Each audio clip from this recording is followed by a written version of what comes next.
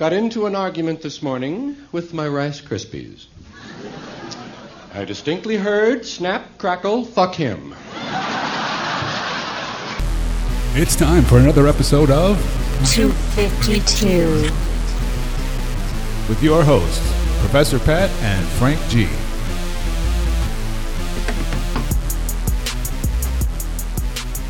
I was reading they have a Spider-Man miniseries where they brought back the married Spider-Man, alternate universe style. Really? And he's got a kid over there, and now they had to team up basically to defeat this bad guy or whatever. And so him and his 12-year-old daughter and Mary Jane in an exosuit beat the shit out of this dude and defeated him. Seriously? So it's very 70s, 80s Marvel. And then at the end of it, because they're doing this whole Secret Wars, universe collapsing, merging of the Marvels thing. Mm-hmm. And, at the end, they're all still alive, and it's like, well, our family continues on.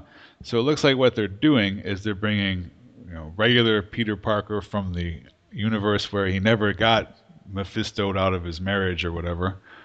And they're bringing him forward into the new one, and he's going to be retired old guy Spider-Man and tinker in his, because he has Parker Industries laboratories and shit now. So he's going to make all the tech and stuff for the new Spider-Man who's coming in from the Ultimate line. So there's going to be two Spider-Man, and it sounds like they're kind of going the route like the Batman family only with Spider-Man. So that'll be interesting. Peter Parker now is going to be like 45 instead of 25. I would have never thought about that, At least for now. I'm sure they'll flash it back but they're also having a line of comics that is called like Spidey or something, that is the tales of Peter Parker, Spider-Man, as if this never happened. So they're just going to go all what if with everything and just let people tell stories and not worry so much about where it fits in, I guess. Because really, how many times have they restarted all of these guys? Superman is on issue 44 or something like that. Well, I was reading that they're discontinuing Fantastic Four, and it seems like that's the only comic that they let run through continuously. No, but they didn't. They rebooted that in like 96, 98, 2000, a couple times. I've got at least 3 Fantastic Four #1s, and none of them are the one that you would hope to have. The one you dreamed of having. Yeah. I've got a lot of... I was buying comics in maybe 2000 to 2004, and most of that stuff was just crap. I should see, some of it is probably desired. Somebody wants to buy it, but reading it sucked. Reading it hurts. Collecting it was worse. Well, it was they switched to the they're trying to be cinematic. So for one thing, to get through a 22-page story would take about 2 minutes. Each page is filled with a huge image and a little tiny paragraph of text with maybe 2 sentences. Mm-hmm. So to read the entire text of the thing was less than a page to go through the whole book. Oh, well, you're supposed to read the pictures too. I looked at the picture. I absorbed what the pictures are doing, but it doesn't take a minute and a half to process an image, okay? Right. So I could buy the week's worth of comics, which was a bag of maybe 15 books. So at that point, like $60 worth of crap, and be done reading it in 25, 30 minutes. No, this isn't going to do. I started just buying old stuff again. I'd say, well, you know what? For $60, here's what I'm going to do. I'm going to put $30 back in my pocket. I'm going to go through this. It wasn't even a quarter bin. They had a by the pound box. So you go through this and just weigh the comics at the end, and it was however much, $2 a pound or something. Well, I'm going to buy like 60 pounds of comics, which is a couple long boxes worth of shit, and I'm just going to take these and read them, and it'll take me way longer than it would have to finish the $60 worth of I almost bought over here. So,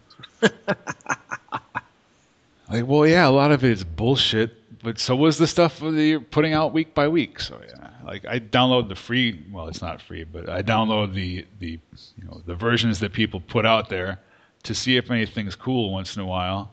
And this week I looked and said, oh, Marvel, what do they have? And I grabbed the entire thing, looked at all of them, and went, I don't want to read any of this stuff, and deleted the whole thing.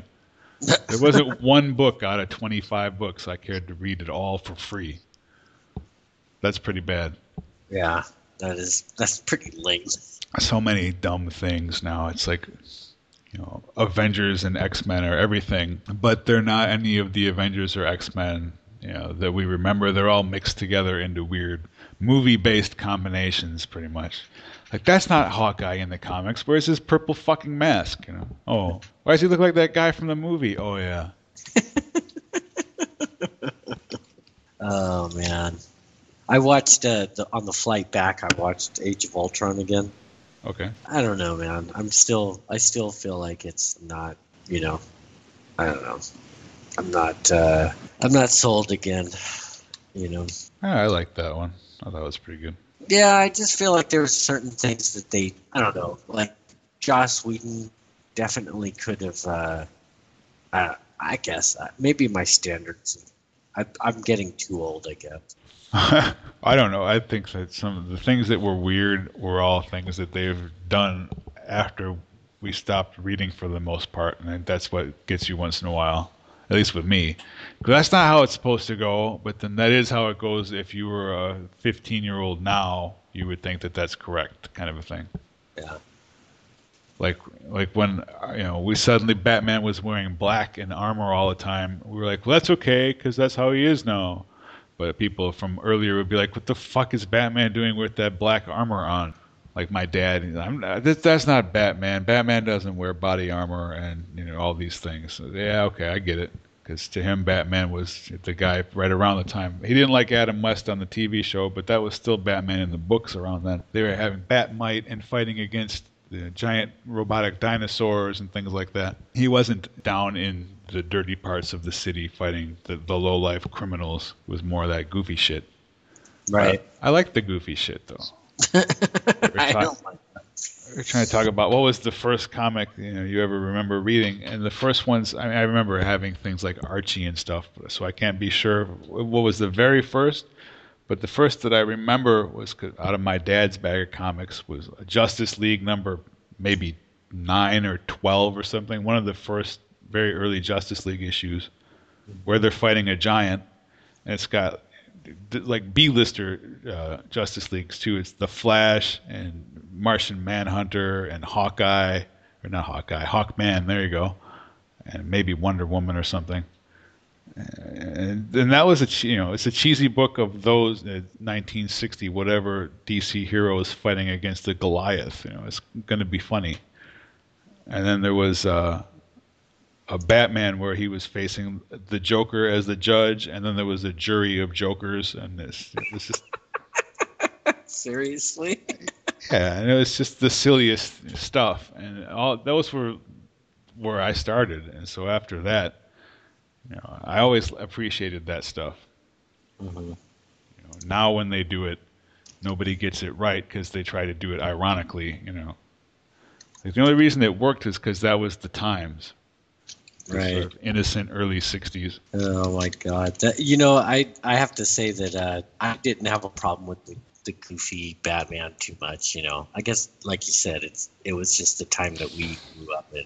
Right. Well, that's why people rag on, they bitch about Batman and Robin, the movie. It's like, well, yeah, he tried to go back in tone to the earlier sort of a little bit campy, a little bit more humorous, but it was surrounded with all the stuff from the less humorous, darker Tim Burton movies. It didn't make sense in context with itself. Why is this Batman suddenly being a cornball when he has been Michael Keaton for a while? And that was not corny at all. He was serious.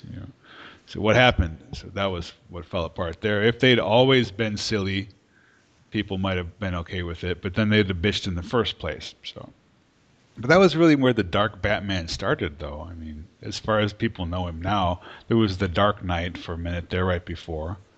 But movie Batman, that 89 thing is where he got, dark. Right. Started carrying, his bat gun and he doesn't kill people, but he didn't have all that shit before. He had a bat rope. Like, where'd the grappling hook come from? The last time I saw that was a thing on a piece of string that unwrapped from his utility belt, and he'd throw the damn thing and swing from it. No, now it has to shoot because it sells more toys. But that's when the toying, how would you put that? The action figuring of Batman began. I remember when my cousin was 6 or 7, and that movie, maybe Batman Returns, was out, and you could go and get Arctic Adventure Batman in his Arctic gear and all these kind of things. Space Adventure Batman, like a astronaut's helmet, or diving gear Batman. All this kind of stupid shit, which I think peaked out at the end, and maybe a few years ago when I saw, basketball playing Spider-Man in basketball shorts and snowboarding Spider-Man in ski gear, and I'm like, what the hell? Why is Spider-Man wearing ski gear? This is just stupid. Right. The hell is he going to go skiing in New York City? Come on, people. Well, he's on the Shield helicarrier. Okay. Yeah. Or maybe Green Lantern turned into a big wind tunnel on Hudson River or something. That's where they have to eventually get with all the movies, is just the DC versus Marvel and have everybody fight. Do you think that that would ever be a possibility if they were both let's fast forward 30 years from now when superhero movies are dumb again, and finally Marvel and Warner Brothers need to just look, we got to do this just for the sake of saving both of our properties or something. I think the only way that happens is if one of those companies falls. The only one who could ever buy the other is the other. They're the only two who could do it. So if Disney eventually eats Warner Brothers, yeah, we'll see that. If they don't, probably not, because they're always going to be their big bone. Well, it was, I guess, I don't know when this happened, but I guess Steven Spielberg came out and saying that superhero movies will go the way of the Western one of these days. Well, sure, everything does, but who thought we were going to get as many as we got? Oh, I didn't think they'd get into Ant-Man and these, Rocket Raccoon on film and all the really low down the list people. They've done a good job. Right. Well, it's supposed to be Cloak and Dagger pretty soon. Right. But isn't that crazy that in 2006, Marvel's okay, so all of our hot commodities have been licensed to other people, and we basically have nothing but the Avengers and Guardians of the Galaxy. Let's roll with it. Yeah, that is. They have to figure out how to bring some things back, but they'll get it. Yeah. And they can do Spider-Man now. They're getting their stuff together. Yeah. Did you hear they're doing a new version of the Marvel Universe Handbook or whatever that was called? Again? Yeah, but this one's based on the MCU. Oh, okay. So they're doing it I guess they're doing it per movie. So they'll start with Iron Man, and then they're putting Iron Man 2 and the Hulk together because that's such an awesome combination. So anyways, I guess what they're doing is they're doing a compendium by movie or something. Okay. The last one I got was in around 2002. They put out some hardbacks that were sort of by character. This is probably the same kind of idea. Right. I know they've done it a couple times since then, though. I just haven't seen them. Oh, really? They seem to do it every 4 or 5 years now, which is cool. That's probably how frequently they need to do it to get with all the changes. Yeah. Well, I always thought that was one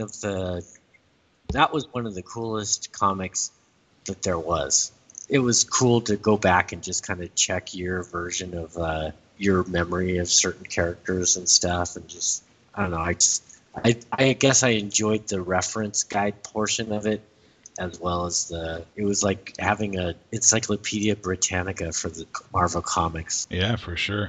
I used to like those too because we were doing the Marvel role-playing game, so they only had so many characters statted up in the books you could buy.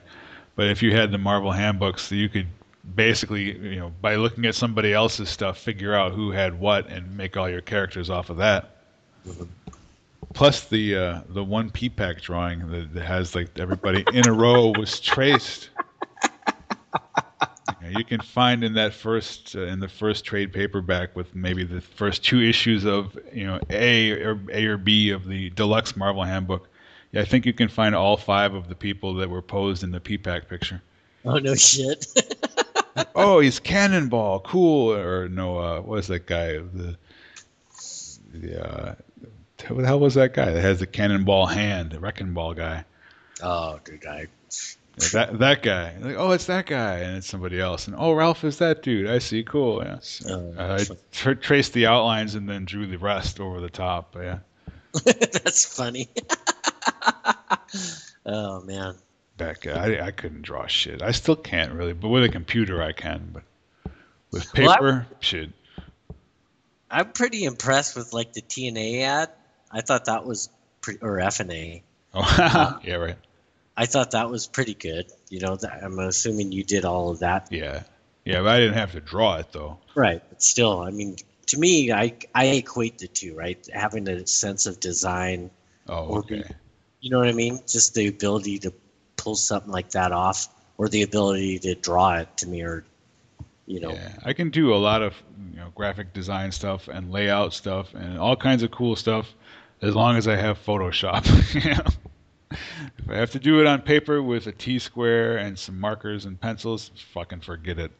But cause it falls apart when it has to come directly from the hand to the page. But otherwise, yeah, I'm pretty good at that stuff. Yeah, I've done lots of album covers at this point. No, that's the part that I'm like, so whenever I see something that like you've put out or whatever, I'm like, holy shit, I could never be at that level, It's just, I'm just amazed that I'm assuming the software makes it relatively easy, but just to be able to do something that looked that professional is not something I could fathom. Yeah, it makes it a little bit easy, but like any other software, only if you know how to use the damn thing well. So if you just pick it up as I can use computer stuff, and you try to use it, you can do some basic stuff, and you'll be mostly lost as far as the serious things. But once I've been using it since version 1.5 or something in 94. So that's 21 years of practice that makes a huge difference. Try to tell students of anything that we do, how come you can mix a song in 2 seconds and blah, blah. I said, well, I know exactly what I'm listening to. I know exactly which knobs to reach for, and I know where they're located. I don't have to look up and down the thing every single time, stuff like that. It's going to take you longer when you're learning because you don't know it yet. That's how it works. Right. People, I know my kid, they want to know how to do it right now or forget it. Fuck it. Like it's got to work like the Matrix. Well, just enter that information into my brain so I can master it right now. Oh, wait, I know Kung Fu. What the hell? There was a video someone posted the other day. I should find that link for you. It was some Facebook video, but I think you could watch it without having to be on there, where they photoshopped their wedding photo into a Star Wars thing. Oh no shit! But it's a time lapse thing of the whole Photoshop process that takes you from the the beginning picture to the final picture, and it shows everything that goes on. And if you're not familiar with all the steps, watching it's like 5 minutes long. Gives you a bunch of like, oh no shit, all that and this and that, and then you see the trickery that goes into making it work. And you go, oh, okay, I get that.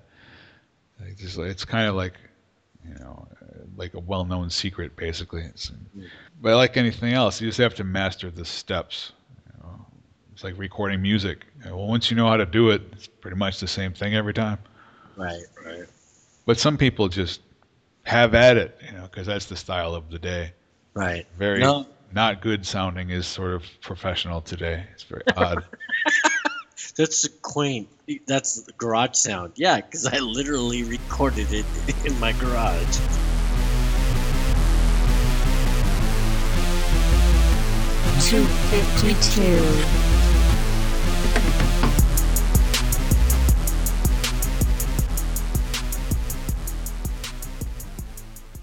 Shh. Everybody be quiet now.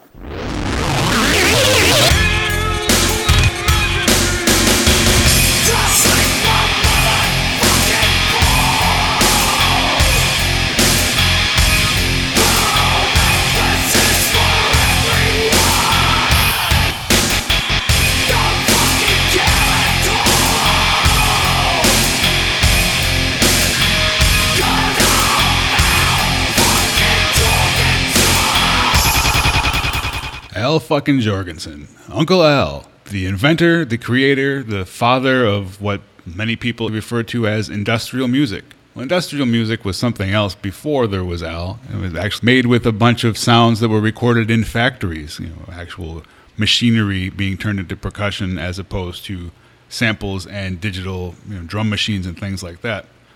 But the industrial spirit was the same kind of thing. Buzzes, noises, non-traditional music was what people were taking and making that equation.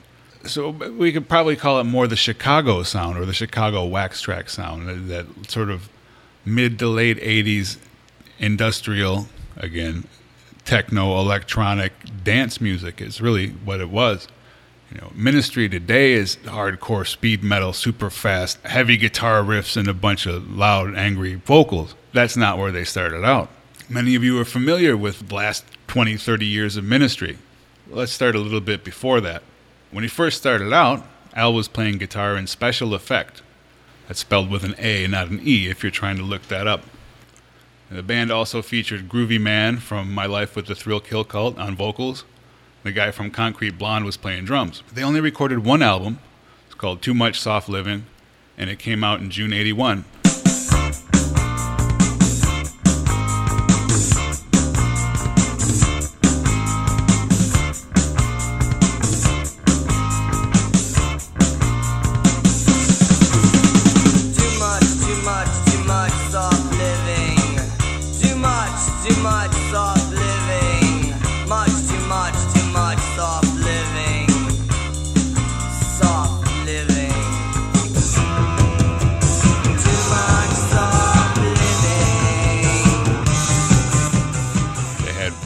One or two small minor hits.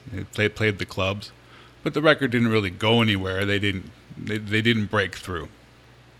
When they could see that wasn't going to go anywhere, everybody bailed on the project and decided to explore their own music. Groovy Man went off and started the Thrill Kill Cult. Al decided to form Ministry, but again, not the Ministry that you're familiar with today.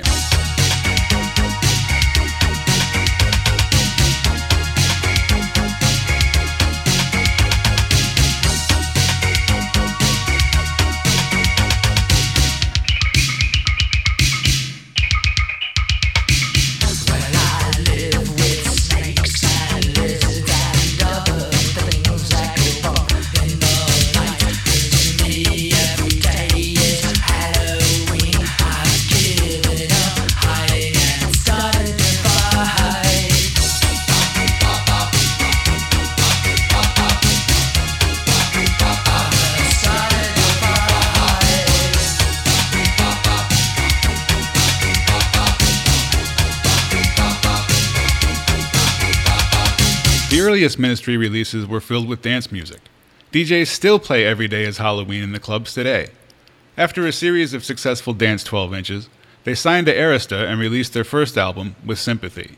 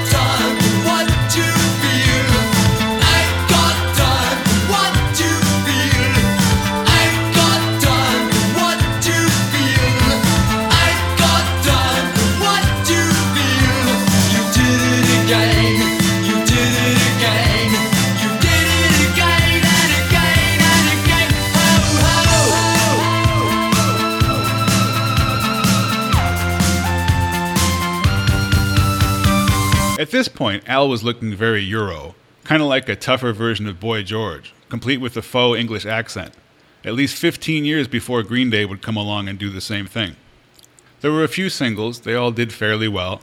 A follow-up album was being worked on following a successful tour, and then Al decided once again to go a different way. Except now he had already built a fan base using the name Ministry. No problem, whatever the next project is, just call that Ministry too. So Al goes underground again, bunkers up in his studio, and comes out with Twitch, one of the grandfathers of modern industrial music, or some such thing.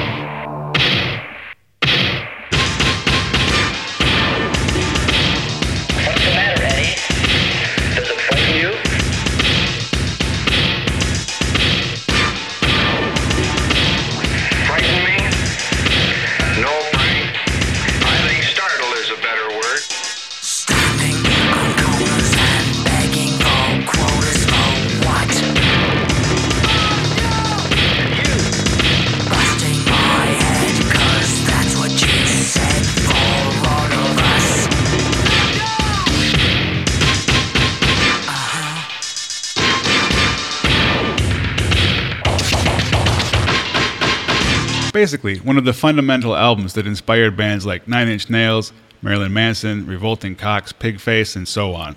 Danceable electronic music with voice samples from old movies, lots of synthesizers, and harsh percussion.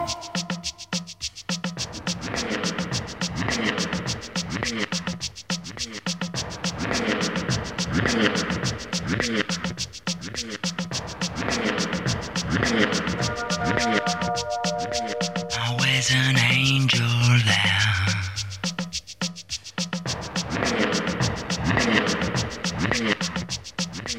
Always an angel there.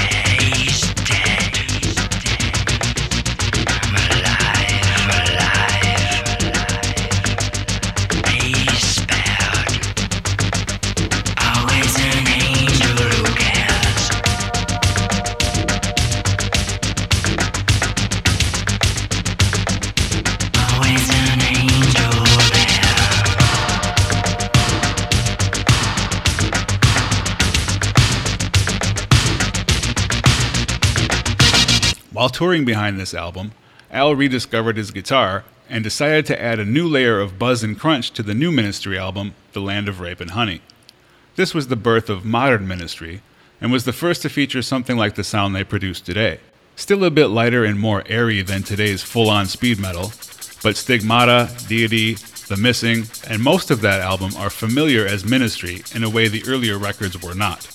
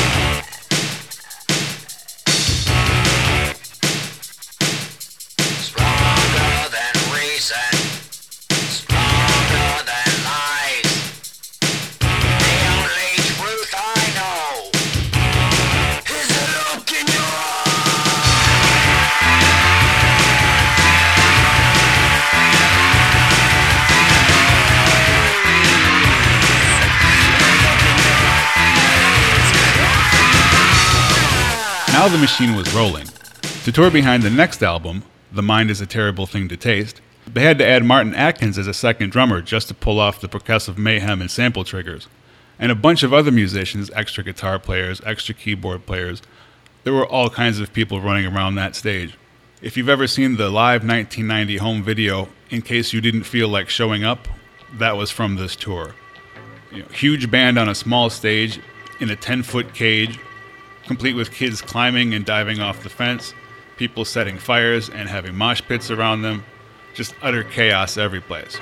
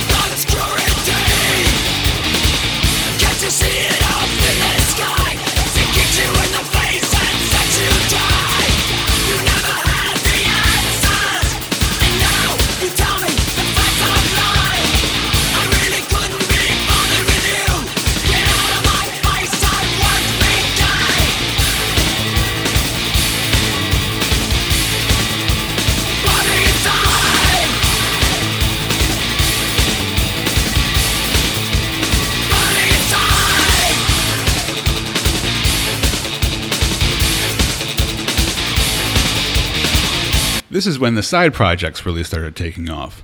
In addition to Revolting Cocks, which would start releasing albums just about any time Ministry was not, Al went off and did Palehead, Lard, Acid Horse, PTP, 1000 Homo DJs, probably a few I'm forgetting. All of these featuring musicians from other cool bands of the time.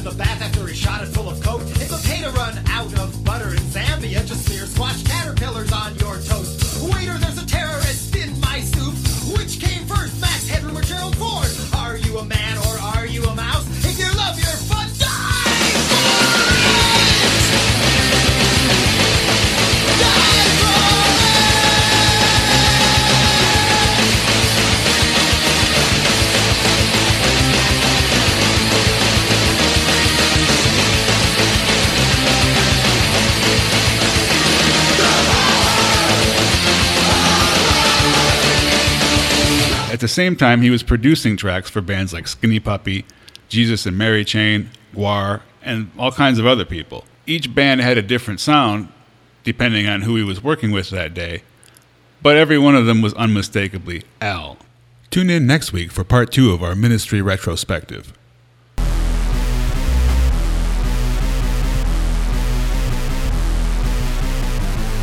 $2.52.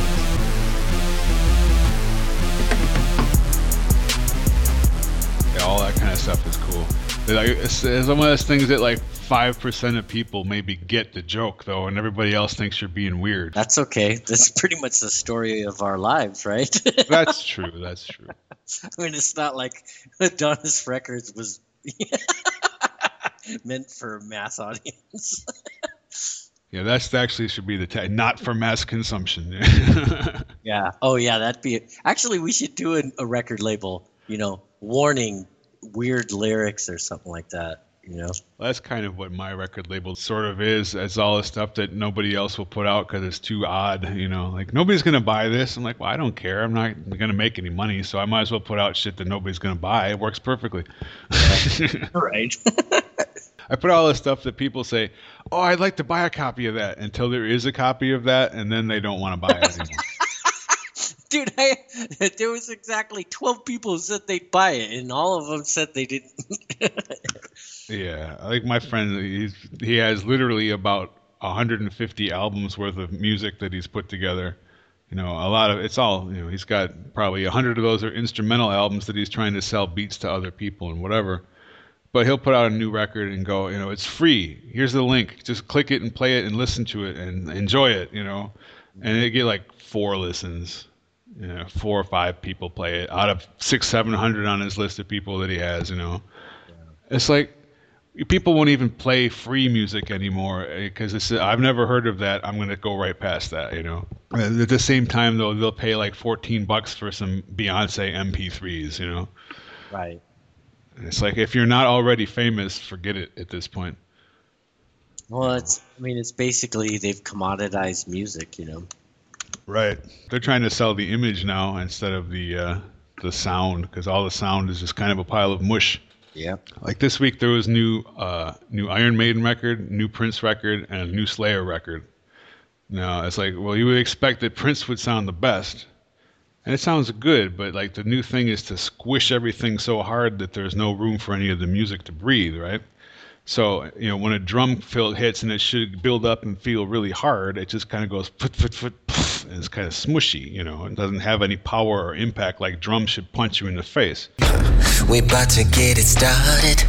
Turn my guitar up so I can make this woman scream.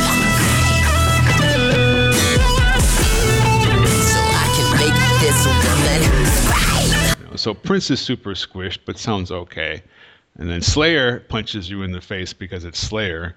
But that's just because they made everything super loud. But that's cool. You expect that from them. Arrogant, violent, world of disarray.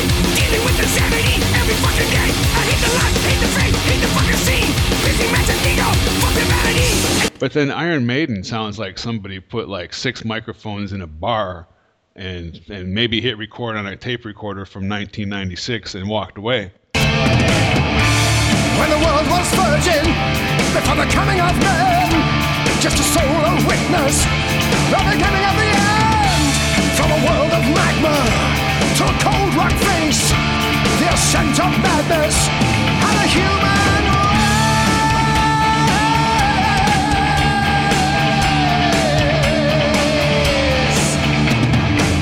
Like, this is a triple LP. How did you guys put no time or effort into this? And it's like, that's not what happened. Their engineer is one of those kind of guys that just goes, turn it all up and walk away, and that's really not the art form that we learned how to,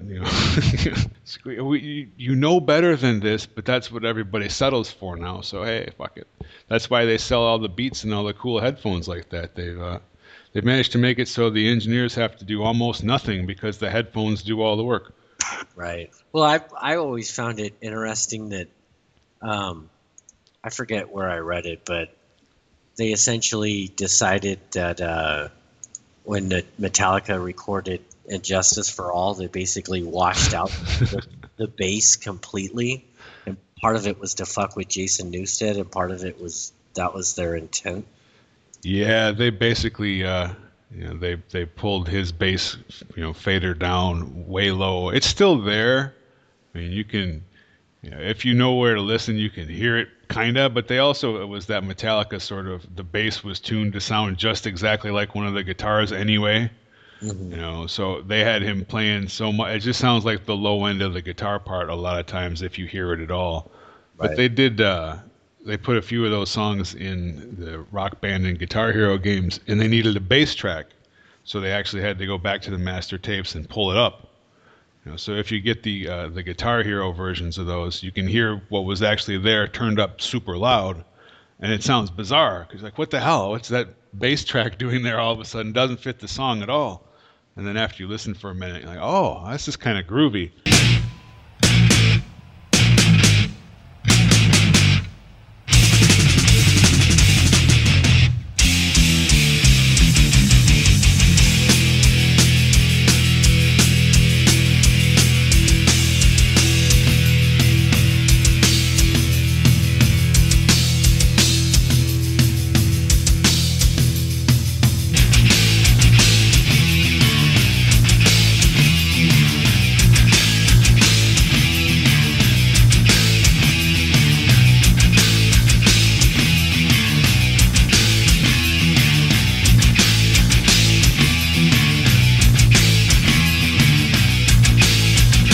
It seems like the reason they turned him down is because he was doing too good.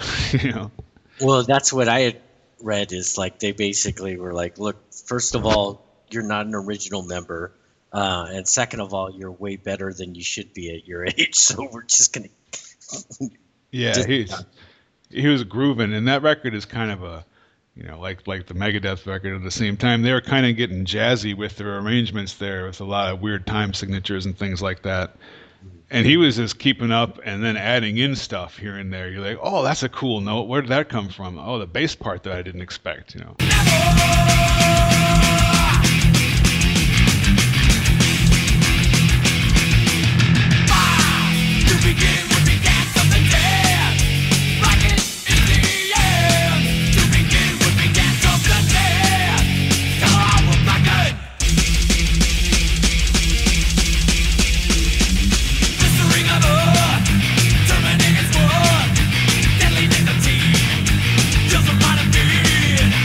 I have to like send you a link to some of those. There's 3 or 4 of them where you go, oh, okay, I see. And they, if they put it out that way now, you'd be like, oh, this isn't right because it sounds weird. But if you had both, it would be kind of a cool thing to have. Yeah. But they're never going to do that. They don't want to acknowledge that in any way.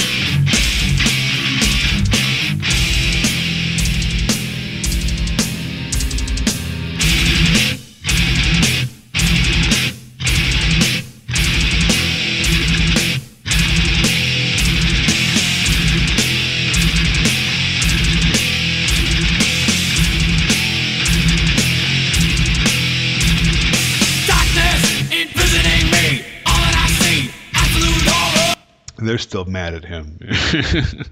Yeah. Well, and it, what's his name? Well, did you end up seeing, did we talk about this, about some kind of monster? Maybe a little bit, but not really. Oh, I saw it. Yeah, I saw it. Where, like, they interviewed Jason afterwards, and they're like, how come you didn't say much? And he's like, look, I'm always going to come out looking like the asshole, Right. I don't have much to say other than we drank a lot. They fucked with people a lot. I was the outsider. What else do I need to say? Yeah, that's about it. Because exactly that. If he says anything else, he looks like Dave Mustaine. Right. He'll never bounce back from that 100%. He'll always be the guy that cried in that movie. Oh man, and that's kind of I think again we're always going to have a tendency to know a little bit more than probably the average listener. Right. But I always knew he had some kind of a chip on his shoulder, Oh, sure. Being the asshole that got kicked out of Metallica, Well, I say we used to hear all that stuff, before anybody else even cared. Again, just because of where we were. That was the that was the scene locally pretty much for us, you know. Yeah. Those were our local metal bands in, you know, in San Francisco. You'd go to the shitty bar and you could watch Metallica, you know, before anybody cared. Like I remember, you know, in 6th grade, like in Antioch and stuff, people having Metallica Kill 'Em All shirts and stuff all over the place. And then when that was brand new stuff, came out to Michigan, people like, what the fuck is that? You know, Metallica, what's this? You know, oh, no. I mean, those guys were like heroes too. And I remember like 88, 89, you know, anywhere in the late 80s, they were awesome. And then all of a sudden, like, they cut their hair and like it was like Samson. I'm saying like a lot today. I have Amy syndrome. Usually mine is I always have to edit these things out when I edit because it's like, you know, I just put like and together. It's even better. It's like sometimes they just get in there. It's how it goes. But yeah, Metallica, like back then, they were, you know, we loved those guys, and it fell so far apart. And I can listen to those short-haired songs now and go, okay, this is a good band, and they could play, and they wrote some good songs. It's just a different group. They should have changed their name, and that would have been fine. But the Metallica playing ballads and singing about why his mom left him and shit. It's like let my heart go. Let your sun grow. Mama, let my heart go. Or let this heart be still. what is this? Don't tell me about your feelings, James. Go out there and drink some booze and go, yeah!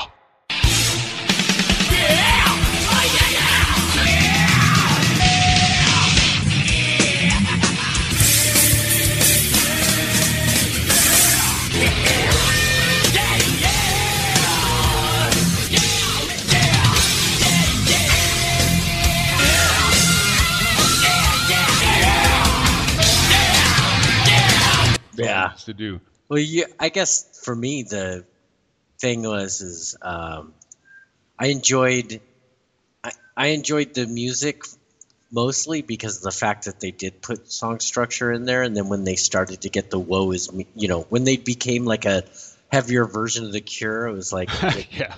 You guys kind of lost it, you know.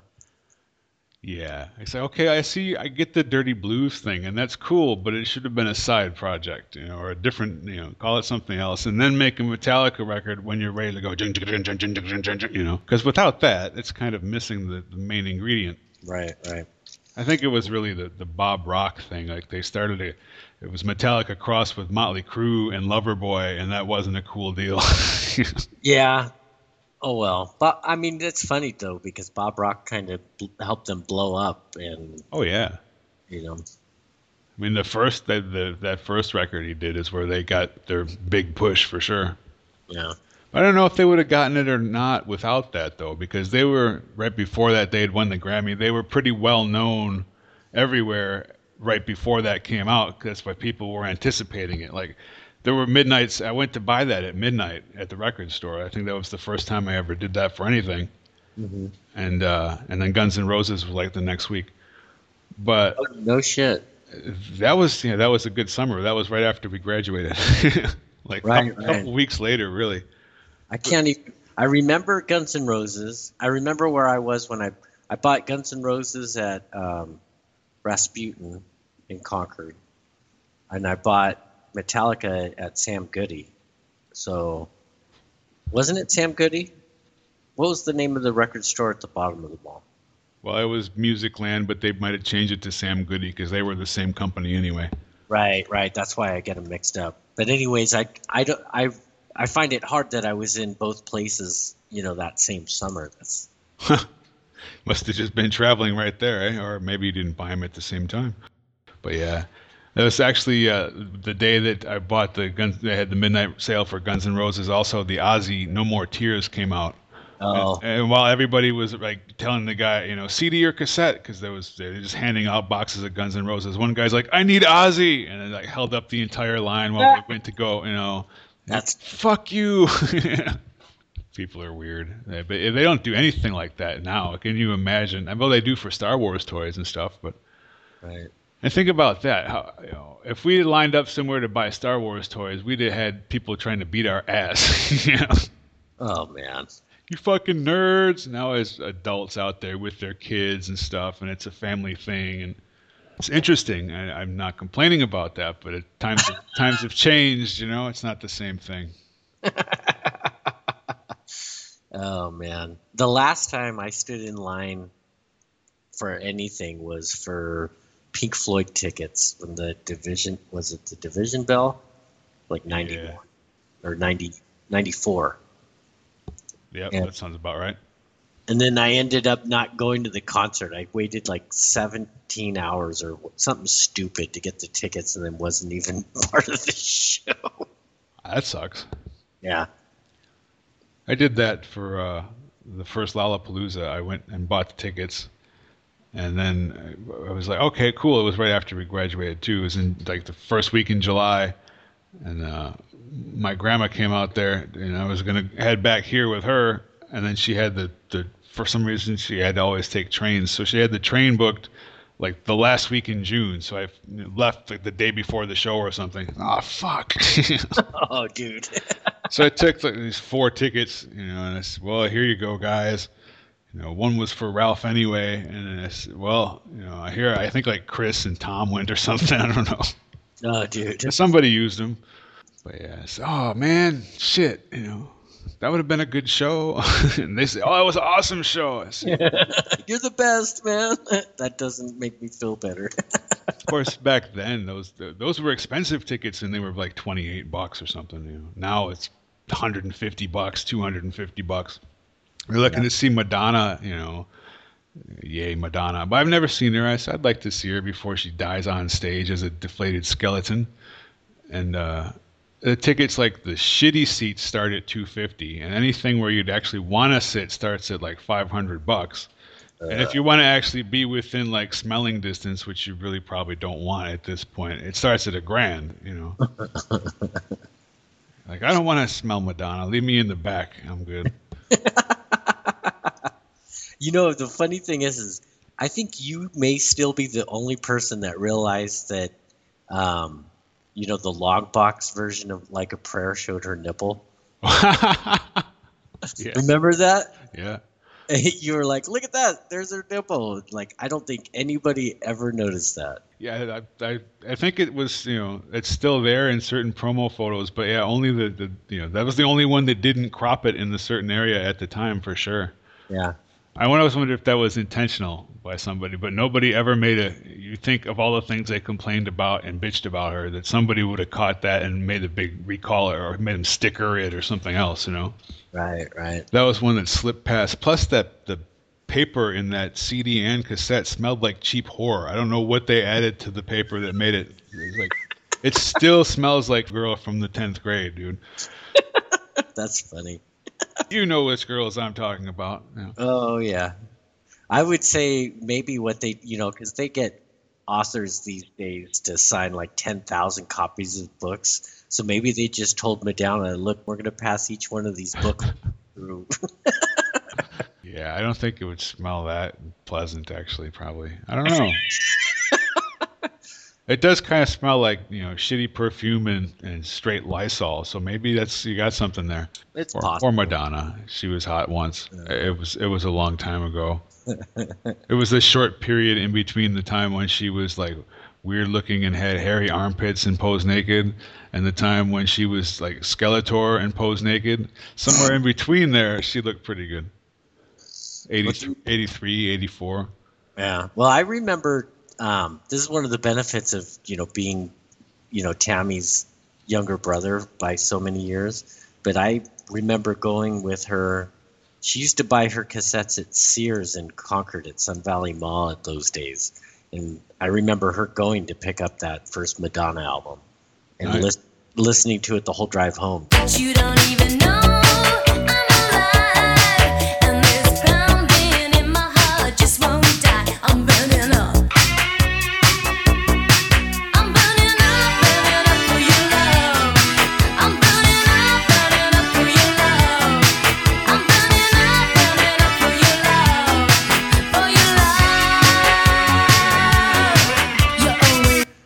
that was when I thought Madonna was cool. Those days are long gone. Yeah, the first two were the best too, for sure. And that's when she looked the best too. Once she cut her hair for True Blue and decided to be Marilyn Monroe for a minute and had like the brush cut and the blonde look and the bustier and stuff, she lost me there. I still like the music, but the look after she dropped the wedding dress and stuff, that was the hot Madonna with the lace and the bows and all the cool stuff. Yeah. Like when we were 10 and 11, she was hot. Right. That's what liking a girl's supposed to be like. Yeah. After that, I don't know. I said, well, Cyndi Lauper's never been hot. Who are we going to look to next? Just had to start finding Sports Illustrated models around 86, and that filled in the hole. Like, Paulina, yay! I figured if you didn't go there, I would. Yeah. Paulina still looks good. Yeah, there was an article about her, about the fact that she doesn't look like she's aged. Yeah. So I guess being married to the lich from the Cars apparently has kept her preserved. Like that guy looked like a deflated scarecrow in 1977. Oh man, good singer though. It was when you're like, wow, that guy got that girl. Wow. Well, and he's not that rich, and she's got money, and he must really be cool, and she must really like that guy for real. So that's very neat. It wasn't the kind of Hollywood model type romance where they're just married because it's fun. They actually enjoy being together, so that's a good deal. Good for him. Either that, they're both into some crazy sexual shit. They just we both like to fuck the goats, so we bring him home a goat, and then we have the fun. He liked the goat. I like the turtle. We're okay. We both sound like Scarlet Witch. A bad Eastern European accent. Yeah, well, she's an Olsen triplet. What are you going to do? Right. Not really. She was born later, so she's the younger. She's a mini Olsen twin. That's even more. See, but all the talent of both of them got pushed into one of her, so maybe that's a big plus. Yeah. All the talent and all the looks. Yeah, I think she's better looking too. Yeah, the other two, again with the skeleton thing, but they've both deflated so far that they look like the end of Raiders of the Lost Ark. Like they just looked into the light. Ah! I don't know what happened to those Olsen twins, but yeah, well, they were never really all that attractive to begin with. No, I would say the gnomes that you put on the top of your pencil and spun around were just as attractive. Yeah, they're kind of weird looking babies and then weird looking as they grew up. But for a while there, people were like, Olsen twins. And like, you know why? Because you guys are just like hot because there's two of them and they're 18, and that's the only reason. Because they're not really pretty and they're not really hot and they're not intelligent in any way. So, and besides that, I've been watching that person since it was a baby. I don't want to. It's like you look at Playboy or something now, and centerfolds are born in like 95. Like, what the drop it and back away. Whoa, 95. Holy shit. Oh, well, dude, did you see the Key and Peele where they did like the takeoff of So You Think You Could Dance? So they brought out the 12-year-old daughter, and then they brought out the 12-year-old daughter's daughter. No. Oh, it's pretty funny. But kind of the same thing. It's like when the people you're looking at could have, you could have grandchildren possibly that are their same age. It's like it's not worth looking at it anymore. Yeah, exactly. I look at some of that stuff, and it's like people, oh, this person's hot. And I look and I'm like, that's a kid, right? Wasn't that a kid like 5 minutes ago? Like Selena Gomez, isn't she like 11th grade or something by now? How old is that girl? Oh, she's 20. Oh, okay. Yeah. Just because it's legal doesn't mean it's acceptable. Yeah, exactly. Like, not attractive. If I remember them being infants, I'm good. Right. 252.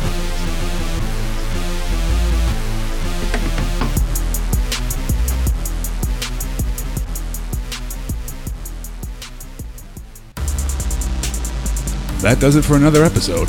Check out our website at retronerds252.com for show notes and links to all kinds of cool stuff. And check us out on Cave Radio at caveradiobroadcasting.com Friday nights at midnight. Speaking of things that were influenced by Ministry, I'm just going to leave this track here. See you next week.